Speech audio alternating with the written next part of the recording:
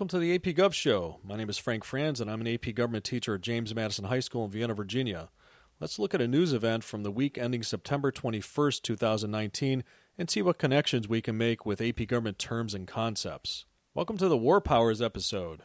The article driving our topic this week is entitled U.S. to Send Additional Troops to Saudi Arabia After Attacks on Oil Facilities. The exact number of U.S. military troops wasn't announced, but the chairman of the Joint Chiefs of Staff said that the number of U.S. troops sent to Saudi Arabia would be in the hundreds. This is meant to bolster U.S. troops who are already in Saudi Arabia.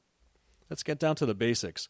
Where does the president get the power to send the military anywhere? Article 2 of the Constitution declares that the president is commander-in-chief, which means the president is in charge of the military. This is an express power. But also keep in mind that the Constitution grants the power to declare war to Congress, another express power. This is where tensions can rise between the legislative branch and the executive branch because each has a hand in war powers. The last time Congress declared war was, wait for it, World War II.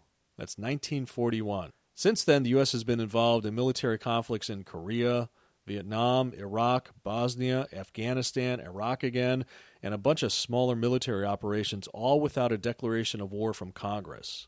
The Vietnam War changed things, to an extent. The abridged version of this history is that after Vietnam, Congress passed the War Powers Resolution in 1973. Congress realized that presidents were committing troops to very long military conflicts without a formal declaration of war from Congress.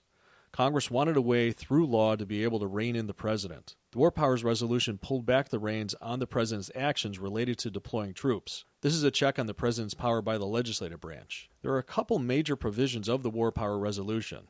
First, whenever presidents send troops overseas into combat or potential combat situations, the president must inform Congress within 48 hours. One example is events in the article I mentioned earlier in the podcast, sending U.S. troops to Saudi Arabia. Another example is when troops were sent to capture or kill Osama bin Laden. Congress wasn't notified in advance because of fears that the mission might leak to the press or to Pakistan, the country the U.S. was entering without their permission, but they were informed after the mission was completed, so within the 48 hours. The second major provision in the War Powers Resolution is that Congress can vote within 60 days for troops to return home.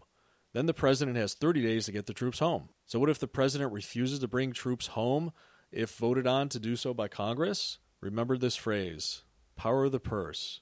That phrase has been on the FRQ section and the multiple choice section of the AP exam for years. Power of the purse. What the power of the purse means is that Congress has the power to control funding, including funding for the military.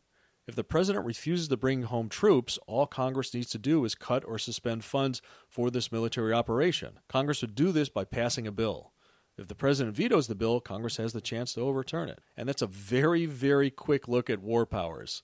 Let's take a look at all the AP government-related terms and concepts we covered in this episode. War Powers Resolution, Congress, the President, declaring war, Commander-in-Chief, checks and balances, constitutional powers, and power of the purse. That's it for this week's episode.